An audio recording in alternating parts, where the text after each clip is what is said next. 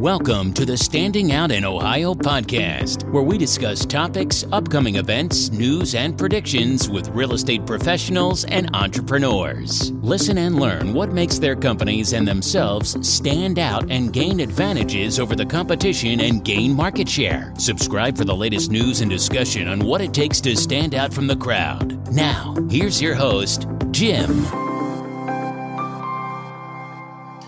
Hey everybody, this is Jim with the Standing Out Ohio podcast. Of course, I have Laura, the office goddess, with me. Hi everyone. So this week we have a guest with us, Bree Foreman Raver, and I'm very excited to have her with us because she is a mortgage officer and she's with a Union Home Mortgage. And there's been a lot of talk about mortgages and the rates and all this stuff, and she'll help clear it up. She'll help clear all that up. And there's so much stuff people need to do to get pre-qualified so they don't waste their real estate agent's time. Or theirs. Or theirs, yes. You don't waste your own time, definitely. But first, let's listen to this. Habitation investigation is the way to go for a home inspection in Ohio. Trusted licensed home inspectors for your needs, from radon to mold to warranties. For a great home inspection, you really can't go wrong. Visit homeinspectionsinOhio.com. All right, Bree, hey, glad to have you here.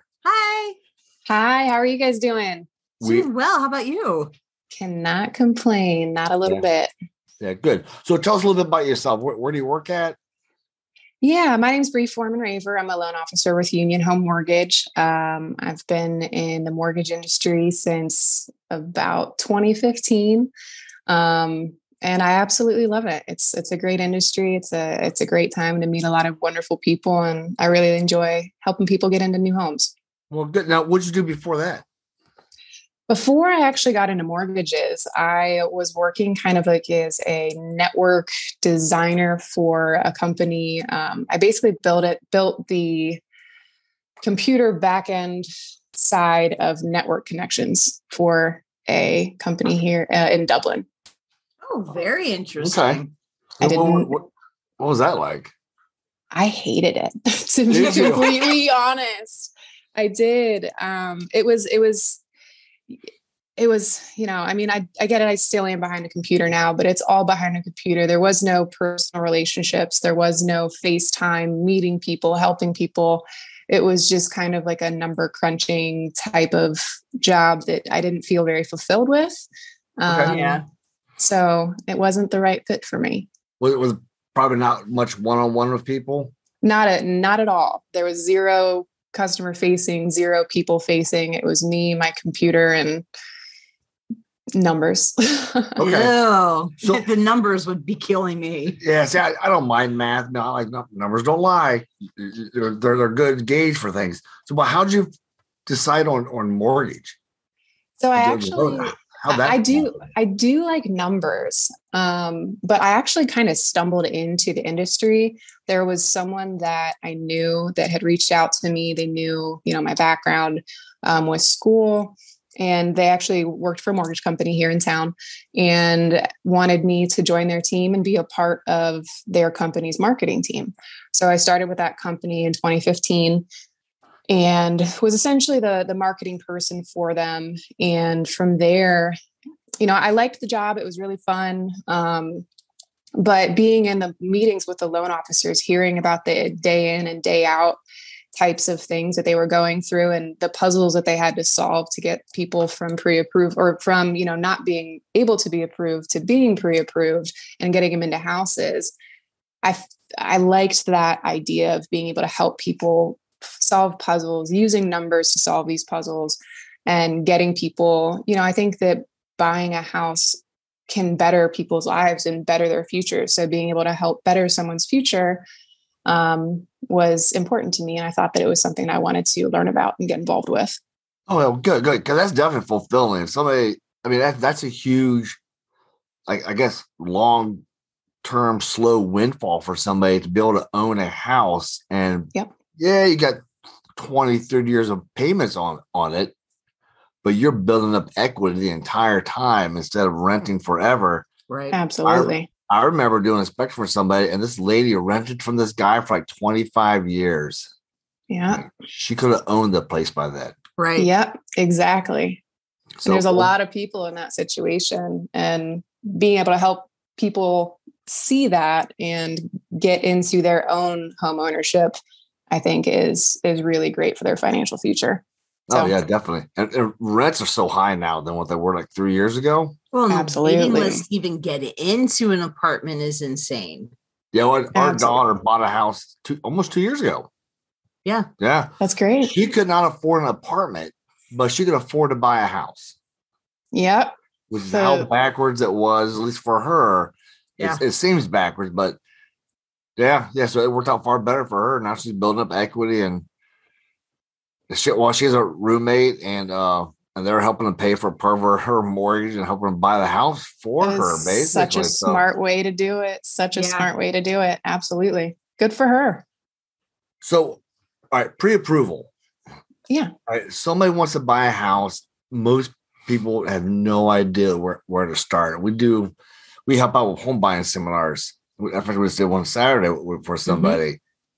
And the pre-approval, there are a lot of people that had questions about pre-approval.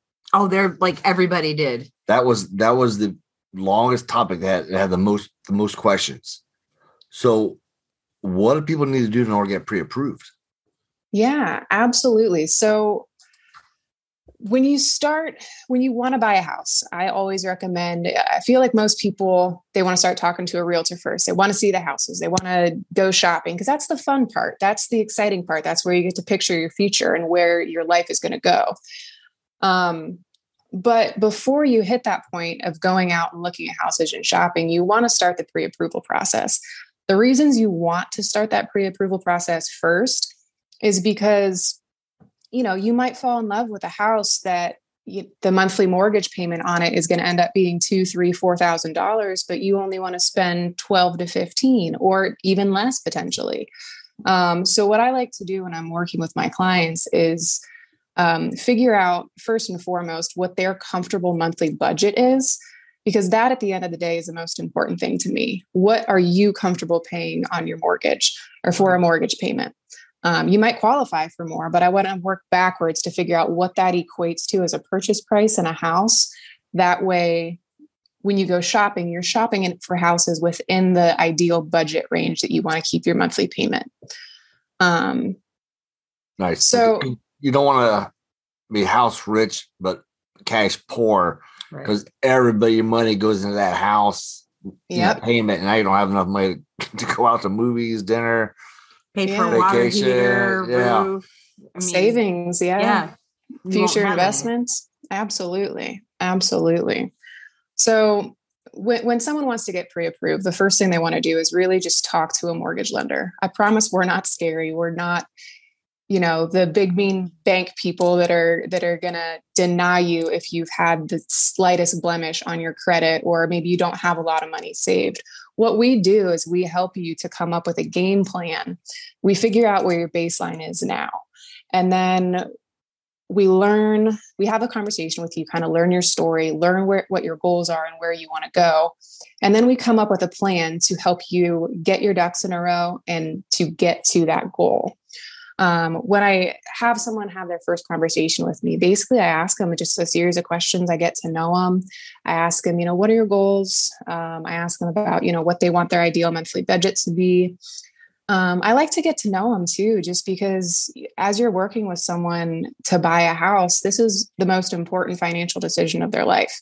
Mm-hmm. So having that conversation, really getting to know someone and to know these ultimate goals that they have is super important. So I find out what some of these goals are. I ask them, just a little bit about their story. Where do you work? What's your current living situation? How much do you have saved, or have you potentially started saving for for a down payment or closing costs? And I go through this whole conversation with them and I learn their story. Once we have that story, there's some documents. I'll have them actually fill out the mortgage application. We have a a mobile app on your phone that you can actually download. It's probably the easiest way to do it. I send a text, I send them the link to fill out the application, and the application goes through a lot of the same questions that we went through in our initial conversation, but in a little bit more detail, like birth date, social security, all those same questions. And then once they fill out that application, there's documents that we need to collect from them. And the reason we have to collect these documents is essentially we just have to have on paper proof of what they told me in the initial conversation. So just supporting documentation, showing what their income is, showing, their W-2s or tax returns for the last couple of years, see how much they have in their bank account, copy their photo ID just to show that they are who they say they are. Sure. And once I have all that stuff together, I go through the whole file, go through the conversations that we've had, and I put all those pieces together to create potential loan scenarios and budget scenarios that will keep them within the goals that we discussed. And then once we have some options, we get together for another phone call. We go over these options. And if they're happy with the numbers, if they're happy with, what the down payment is, if they're happy with the closing costs, and the monthly payment for the mortgage, then at that point they're pre-approved and you're free to go shopping. And that's the part where they're excited about and get to talk to their realtors and start the fun part. Yeah. So, and then nobody needs to remember all that. You'll sit down and guide them through all that. Now, how long should somebody have a job? Is there a minimum length of time they should hold a job before they apply? So that's a really great question. It all kind of depends. We do have to do what's a 2-year history of employment. So maybe you recently got a new job, but depending on what your previous 2 years look like, even if you've been on the job for a short period of time, or even you just have an offer letter, and this is also going to depend on the loan type, but it all kind of depends on what that person's history is. The time that you really need to have a full 2 years is if you are a self-employed person, or if you have what's called variable income. So if you're receiving, money from tips or commissions, we have to have that 2-year history. Generally speaking, sometimes we can get away with 1, but to be on the safe side, you want to have that 2-year history. Okay. That makes sense. You got somebody doing one type of work, say they work in a factory, and go, "Hey, I'm doing sales now for the last 6 months." And like, I don't know. You never did sales before on your history, so that may not work out. Yeah, but it's the people that are like maybe hourly salary. We just got to look at their pay stubs. We look at their W-2s and just make sure that they are working the same consistent amount weekly, essentially. Sure. Okay. What's the youngest person you ever talked to about getting pre-approved? Youngest person I've talked to people, 18, 19, and I had a girl. I actually closed a girl today, and I think she was 19 or 20. Nice. Yeah, she closed this morning at 10. So I was super excited for her. She is an absolute doll. Aww. And I'm just super proud of her that she started so early. And I told her this 100 times. I was like, if I could go back and buy earlier, I absolutely would have. Oh yeah. Yeah. Our daughter bought when she was 19. That's great. She had just turned, but literally had just turned. Yeah. So that's very so good. Smart. Very good. And then what's the oldest person you ever got pre-approved? Closed. That's a really great question.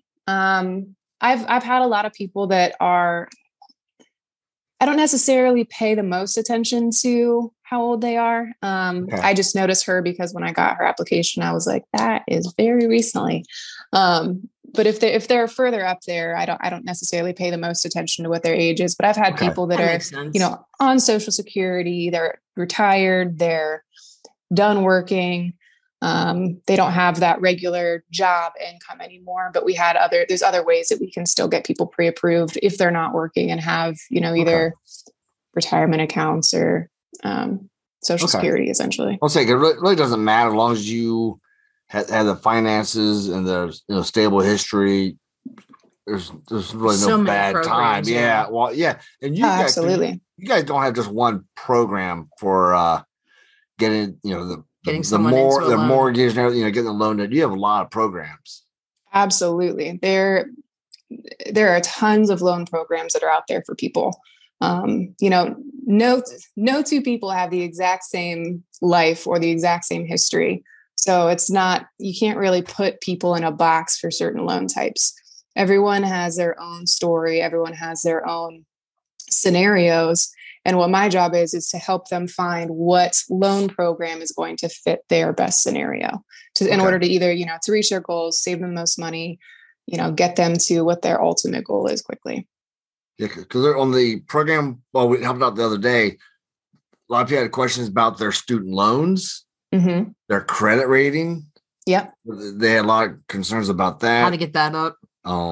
Student loans came up a couple times for people, whether or not they were in deferment, whether or not that would affect them or not, or what they're paying, or if they're behind, all kinds of stuff. Which is crazy that it doesn't affect it because they're deferred. You're going to have to pay them back at some point.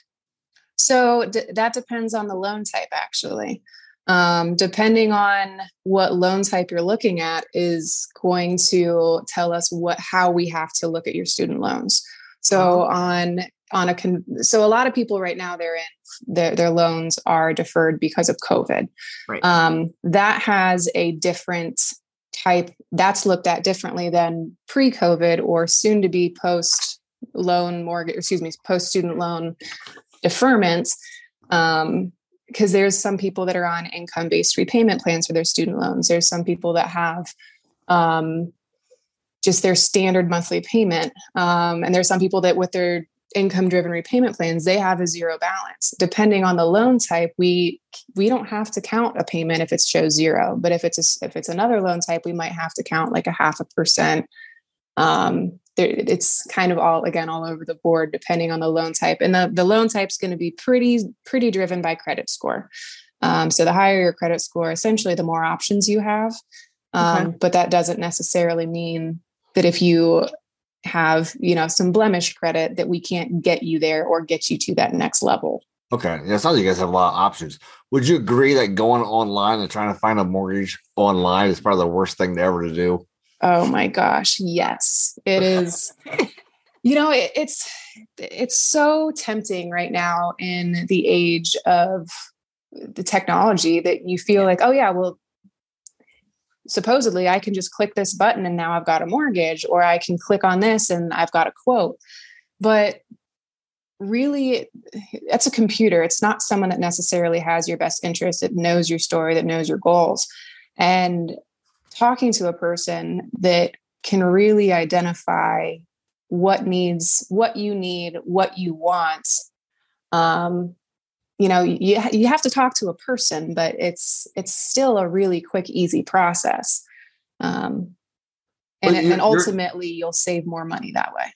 Yeah. Well, you sound like your approach is going to be a lot more personable, and it's going to be helping person on a personal level, what they need to fit what they want versus a computer figuring out. Somebody on cross country and some mortgage operation somewhere else is going to go, well, are we going to make money on it? Yes or no? And that's all they care about. Yeah. Mm-hmm.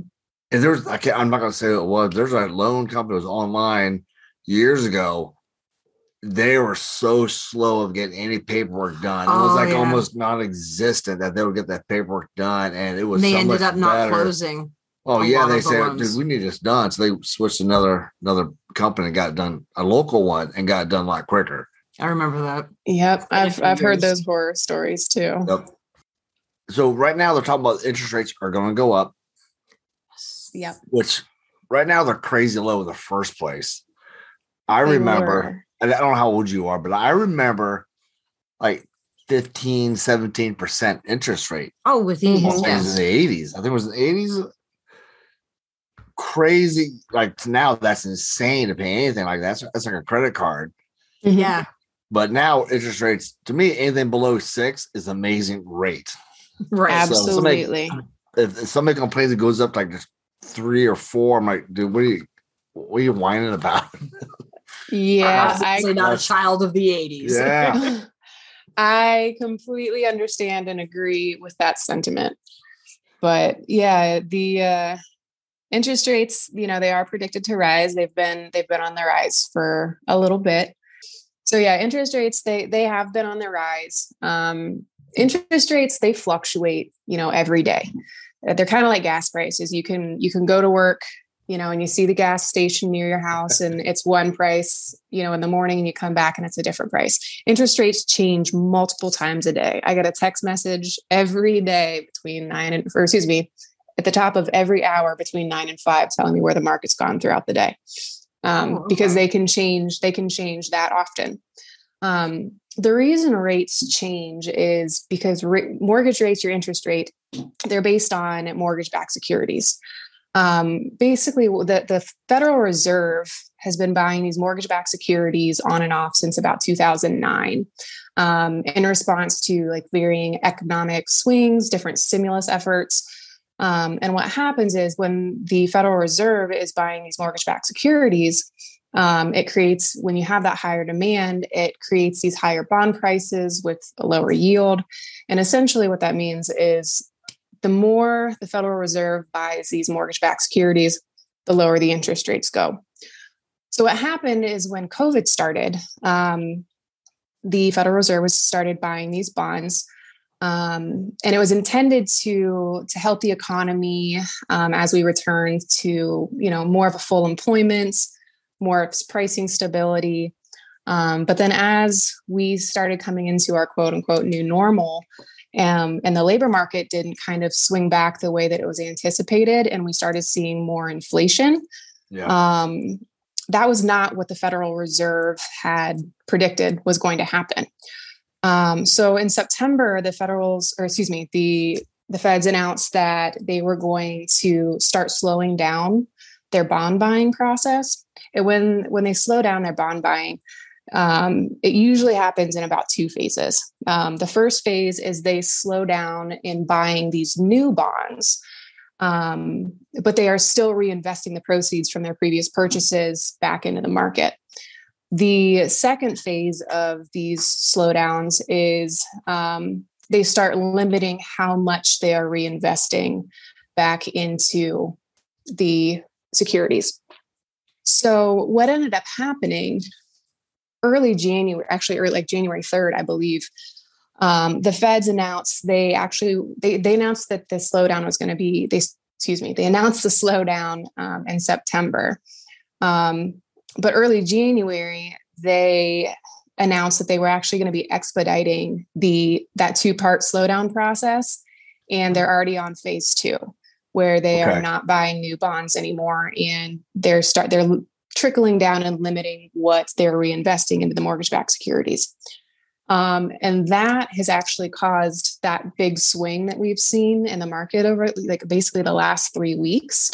So you've seen interest rates rise, but again, during COVID, they were basically artificially lowered because the Feds were buying so many bonds during COVID to try to help the economy that you saw absolutely rock bottom interest rates during 2020, 2021.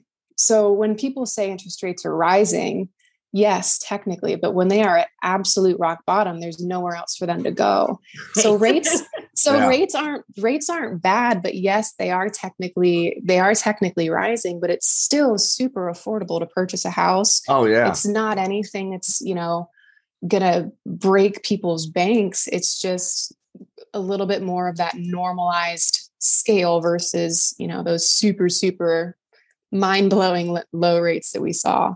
Oh yeah, I think it's important for new buyers to realize that rates are higher than what they were, but they really were stupidly low, and they really need to know historically what the rates used to be. Yeah. It might be nice to have a chart. I don't know if you guys may have something like this. Just let people know, hey, these are the average rates from 84, 85, 86. They have all coming up to the current time, and they'll see holy cow, that was double-digit interest rates. I'm like, yeah, that was normal. Yeah, absolutely. Because then it put in more perspective for them. Absolutely, rates are not high right now. They are good. They are very good, no matter what anybody says or thinks about it. Yeah, so I'm looking. I just pulled up a graph really quickly just to see. Just for fun. In 1974. This is fun when you like numbers. This is true. Just for fun. In 1974, they were around 9% interest rate. 82, we were up to just under 19%. I'm going to fast forward a little bit. 88, we're around 11, kind of in that range. I'm going to keep kind of jumping forward. 96, we're between 7 and 9. And they've been just slowly trickling down. So, I mean, let's go to 2010. They're around 5, and they were kind of in that region. And basically since 2010, they've been between 3 and 5. And then 20 hit, and you had that phase of, rates in the 2s, which historically, if you're looking at this chart that I have here since 1974, it's never happened before. Oh, no. Not even remotely. So my kids are anything below 6 to me is an amazing rate. Absolutely. But I mean, mortgage rates it's still really great. I mean, look at if you have got credit cards, if you've got credit card payments, what's your interest rate on your credit card interest? What's your interest on your car loan? I mean, obviously cars are probably going to be a little bit lower, but they're still not as low as mortgage rates. So being in the 3 to 4 range, it's still great rates, and you can still buy a lot of house with it, and there's a lot of focus. Oh, rates are rising. Well, yeah, they were low 2s. You can't get money for much lower than that. No, you can't. They can double the rates what they are right now, and it's still awesome rates. You have good people. Absolutely. They need to historically know what sucky interest rates we lived through sucky interest rates. Like. These are awesome. And we didn't know they sucked. No, it was the normal. It was like, okay, that's what it is. It is what it is. Yeah. And you went about your life, you bought your houses, you did your whatever, and it was with that interest rate. Yep. Yeah. So with what you do, what have you seen any big changes in the industry with mortgages or how they're done? So I actually, when I started in the industry, it was right before they implemented the really big change. They implemented TRID, which was basically a new set of rules and new set of laws that protected consumers essentially. And that went into effect, I want to say October 5th, 2015 is my best guess. If that's wrong, don't judge me for it. But I was just getting into the industry at that time. So all I've really known is the era after TRID. They fairly recently, about a year ago, it'll be almost a year ago, we're not quite there yet, they came out with a new mortgage application that has a little bit more detailed questions in response to, and I think part of it has to do with being in response to COVID, but the other part is just getting a more thorough, a better picture, a better view of a potential buyer's story, essentially, because that's essentially what we're doing is telling their story. Which you kind of do anyway with your personal touch. You kind of make sure they're going to be comfortable with what they're getting, because 2008 people were, they were giving out loans. No, you don't have to verify what the person claimed they made, and of course, absolutely, all have all kinds of issues. So right now, with the TRID and how you do things, they're going to be a lot less likely to ever get foreclosed upon. And that's the ultimate goal. Is you want to, my goal ultimately is I want someone to be comfortable financially. I don't like it if a client wants to max out their absolute budget, because ultimately I want someone to be able to buy a house, but then be able to put a certain percentage away into savings, create that emergency fund, put more money towards their retirement account. But having that, basically becoming financially secure and financially responsible, teaching them the ways of, creating automated systems within their own budget to maybe create a savings account if they've been living check to check, and getting them into a house that's within their affordability range. I think and living within your means essentially is the first step in building a better future financial future. Yep. And sadly, they don't teach any of that stuff in school. No. I heard that they actually, and I don't quote me on this, I heard they actually did just pass recently a new, I don't know if it's law or something, but they are, at least in the Worthington schools, I believe, they're supposed to start teaching like a class that incorporates budgeting and financial responsibility. Oh, nice. I read a quick article on it, so don't quote me on it, but I believe that's what I read, and I was pretty excited about it. That'd be good because everybody needs to learn how to do that stuff. Take care of the minimum. Take care of your needs. Right. The needs to save up for yourself and your family down the road. Absolutely. So how could you have any other questions? I have one other question. Okay. Yeah. So with all of the housing loans that were put in deferment because of COVID, how many of those do you think are actually going to get foreclosed upon? And what do you think is going to end up happening with that? So every company has sort of managed that a little bit differently. I think with the houses with the people that have gone into deferment, what's happening, at least with us, with clients that we've had that have needed to go into deferment, is basically you do what's called a loan modification. And if they had this money that was owed on the property and they weren't paying it for, let's say they did 6 months or a year or, potentially 2 years, depending on what their situation was, you can do a loan modification where essentially that dollar amount, that payment, that mortgage that wasn't paid, it essentially just gets tacked back on to the back end of the loan. Okay. So that you still have that time to continue to pay it. The ultimate goal of that loan deferment plan wasn't to create, a housing bubble or create situations where people are going to not be able to fulfill their loan needs. Because mortgage companies, they don't want people to fail. And loan officers, we don't want people to fail. We want people to be comfortable. And obviously COVID is a completely unprecedented time. And being able to work with buyers and people that have experienced financial hardships during COVID, having that flexibility, I think is crucial. At Union Home Mortgage, we don't turn around. A lot of banks will turn around and sell your loan right after you close to another bank. So yeah, you close your home with XYZ Mortgage, but then 2 weeks later, you're paying some other company you've never heard of. Union Home Mortgage, we don't turn around and sell your loan. We retain and service your loans. So if you have any financial troubles, or if you have any questions about your mortgage, or if you have any issues or concerns, I'm still your number one primary contact. So you reach out to me again after closing, if you come up with, a situation or a question that you have, and then I, reach out to the teams that can get the results for you. I help walk you through whatever issue you are dealing with. And our team has been absolutely wonderful with the clients that have had to go into forbearance, and the clients that I've had that did experience financial hardships are still doing great and back on it. And it's great.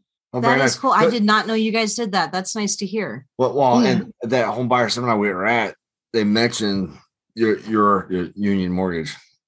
Oh, okay. Was the mortgage that was mentioned?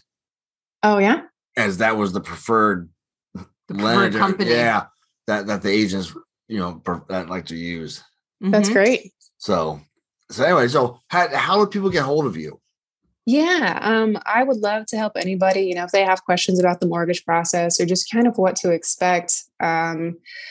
My website is really, really easy. It's www.applywithbri.com, and that'll take you to my secured Union Home Mortgage website. My cell phone number is all over it. I do everything from my cell phone. I feel like, having someone be able to reach out, 5, 6, 7 o'clock at night, a lot of times when they're shopping, is important to be able to get connected. Yes. So you can visit my website at applywithbri.com. You can also visit my Facebook page. It's just search on Facebook for Bri Home Loans, and you'll see my information. Again, contact information's on there. And if anyone ever just wants to reach out and call, my cell is 614-425-4005. And I'm always happy to answer, any questions. If you're looking to buy now, great. If you're looking to buy in the future and just want to figure out where your starting point is, that's a perfect place to start. So Sounds good. Sounds great. On the show notes, I will have your contact information in there, so people just go and click on it if they find that. So perfect. Thank you. Thank you very much for being with us. You've been listening to the Standing Out in Ohio podcast. Be sure to subscribe on Spotify or Google Podcasts to get new, fresh episodes. For more, please follow us on Instagram, Twitter, and Facebook, or visit the website of the Best Ohio Home Inspection Company at homeinspectionsinohio.com or jimtroth.com. That's JIMTROTH, and click on podcast. Until next time, learn and go do stuff.